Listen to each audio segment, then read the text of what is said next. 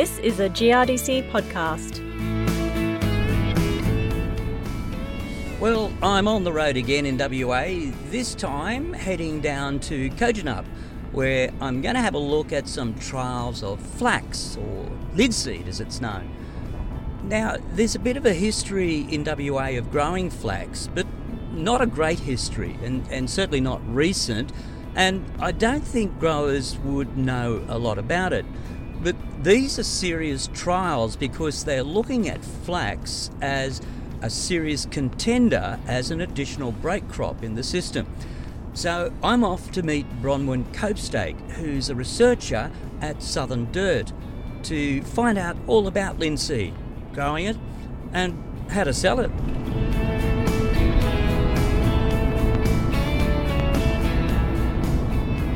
Well, Bronwyn, thanks very much for taking me out to this trial site. Just as I mentioned in my intro, flax has been grown in WA quite some time ago now. So why was it dropped? Why did they stop? Yeah, you're quite correct. Flax was grown in the Boyup Brook area and this area until about 1965, and that's when the Boyup processing mill closed down.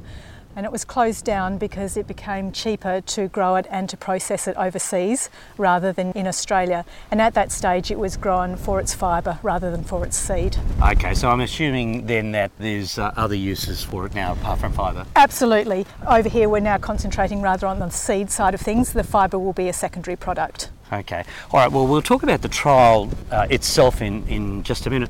But does flax really sort of suit the WA's sandier soils? It does suit the WA sandy soils. Like I said, it was grown successfully for a number of years, like I say, back in the 60s and prior to that. So yes, it is well suited to our soils here. So you can apparently get quite good yields off it in these dry land cropping conditions with our soil types. All right, well, let's have a look at the actual trials themselves. What have you done with the trials? Okay, we've got 3 trial sites that have been invested in by GRDC, and here we're looking at 2 different flax varieties, which are Croxton and Glenelg. They're 2 of the currently available commercial varieties. We have 3 times of sowing. We have 3 seeding rates of 35, 40 and 45 kilos per hectare, and we also have 3 N application rates. So we have 162 small plots here in front of us. Fairly extensive small plot, right? It is very expensive, and like I say, this is one of 3. Okay, so just describe the plant. It looks very fragile to me. I guess it does in many respects. It is a dicotyledon plant, and it just comes up from a single stemmed plant, but it is actually quite robust. I'm not sure what you would compare it to, say, in the gardening world.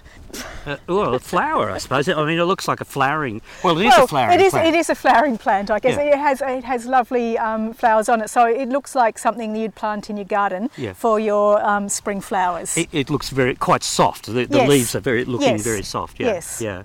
Does it stand like these open conditions? It's quite windy here today. How does it go in wind and a lot of moisture? Not a problem at all. It copes with our wind exceptionally well. It can cope with waterlogging relatively well, as long as it doesn't stand in water for a long period of time. It can also, I understand, tolerate a slight degree of salt, but not a great deal. It doesn't enjoy frost mornings so much, but who does? Right, yeah. So we can get a little bit of burning off of the tips with frosting. It doesn't kill it, it just tends to brown it. Oh, okay. So, I mean, if it's a savage frost, would that affect it more? Well, that's what these trials are here for, to find out whether it will affect its ability to set seed if we get a late frost. But like I said, at this stage, this site here has had several frosts on it, and you can see it's now grown through any frost damage that was here earlier. So potentially it won't be a long-term problem with it, but it may dictate where our seeding window is. Okay. So we can try and avoid frosts if we find out that it is a problem. Right, okay. You're trialling this to grow it as a break crop. That's where it would really become quite valuable to growers. Yep, absolutely. We have a very monoculture and very sort of narrow rotational system here in this area of Western Australia. So we desperately need a crop that is not within the same family as our current major crops, so that we can get disease control and also to help with weed control. What about disease itself on this plant, on the flax plant? Is it susceptible to any particular disease? Yes, it is susceptible to particular diseases. Over in the eastern states where they have grown it more regularly, they've found it susceptible to some of the damping off diseases and susceptible to Fusarium oxysporum. Some of the newer varieties are more resistant to these diseases. All right. Your trials, as you say, you've got a couple of different varieties. Is that because you're basically not sure which variety would suit best? Yep, absolutely. And also because at this stage there's really only 2 commercial varieties available, which are these 2 ones. Right. Because it all comes down to yield, I suppose, in terms of that. What are your expectations there? Well, it would be great if we could yield around about a tonne a hectare.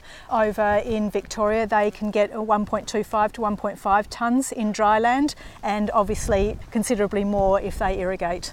What about the management of the crop, like from sowing right through to harvest? I imagine it is quite different for growers. It'll be a different experience. It will be a different experience, and once again that's a learning experience for us at the moment as well. So from these trials we will try and establish the best time of sowing to start off with. It needs to be sown quite shallow because it is a very small seed, so really 10 to 15 mils is as deep as you want to be. Grass control is very important, or any weed control is very important. As we were talking about the type of plant earlier, it's sort of thin and wispy in its growth habit. So weeds can outcompete it. So weed control prior to seeding and then post-emergent is important, so that you can get the best out of it and it doesn't get outcompeted. So planting density would be something you'd have to be very careful about? Yes, that's correct. It is also susceptible to various insects if they're around. Heliothis can be an issue if it's a bad season for it, and that just depends on the year. Yeah. You said to me earlier you've been checking this every couple of weeks and you've not seen any damages at this stage? No, we haven't had any insect problems with them. Before the first time of sowing, insecticides were applied across this entire site, so we've had no issues with insects. Redlegs have been bad in this area this year, but they haven't affected our trial sites. So it's one of the things that will need to be done is to control your insects before seeding. Okay. And to keep an eye on the crop. And what about harvest? Is there any special requirement there, or you don't know yet, do you? No, we don't know. And these small plots we will just harvest conventionally with a small plot harvester in conjunction with Calyx, who has been seeding and managing these trial sites. But swathing and then harvest tends to be the way that you go. Now there is some talk that this harvest has to be done at quite a critical point where the stem moisture is at the right level and so forth, so that it will actually feed through harvesters. But once again we'll establish this as we go through these trials. Well, so there's obviously a bit to learn in terms of how you fit it into your system. Yes, there is things that we need to learn, but we have all the equipment available on farms already to be able to grow and harvest this crop. So there's nothing new that we need to have in our our farming repertoire or our machinery repertoire to be able to grow and successfully manage this crop. Just getting your timing right, I suppose. It's just getting timing right and understanding the best practices for it. So what do growers do with it once they grow it? Okay, well, over here at the moment in Western Australia, we don't have a market. So a part of this trial will be the development of a supply chain as well. The markets will not be for the fibre side of it, like I said earlier. This is for the seed.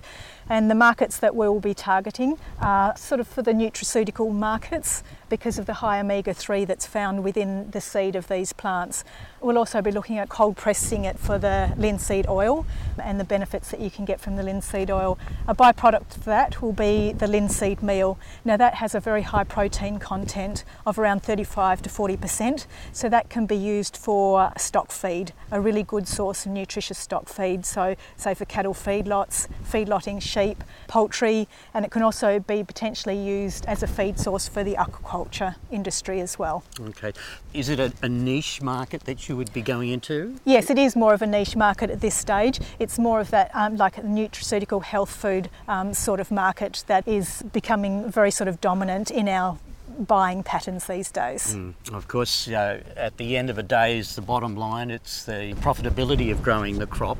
What's your reading at this stage of that? I think the potential's definitely there. At the moment, Australia imports most of their flax seed, so there's definitely room to develop our own domestic market for it, and it is a growth food product for all the uses that we've just described. So as long as we can get yields that make it profitable to grow on the farm, then I think we definitely have a potential new industry or a potential reinvigoration of a past industry. Yeah, okay. Well, look, thank you so much for bringing me out here to show me this. I've not seen this plant before. It's been really interesting to see it and find out all about it. Thank you. Thank you for giving me the opportunity to show you the flax site. Bronwyn Copestake from Southern Dirt at Kojonup, and GRDC has invested in the agronomy portion of the trials that Bronwyn has just described. So far so good with the flax plant growing once again in WA. My name is Chris Brown.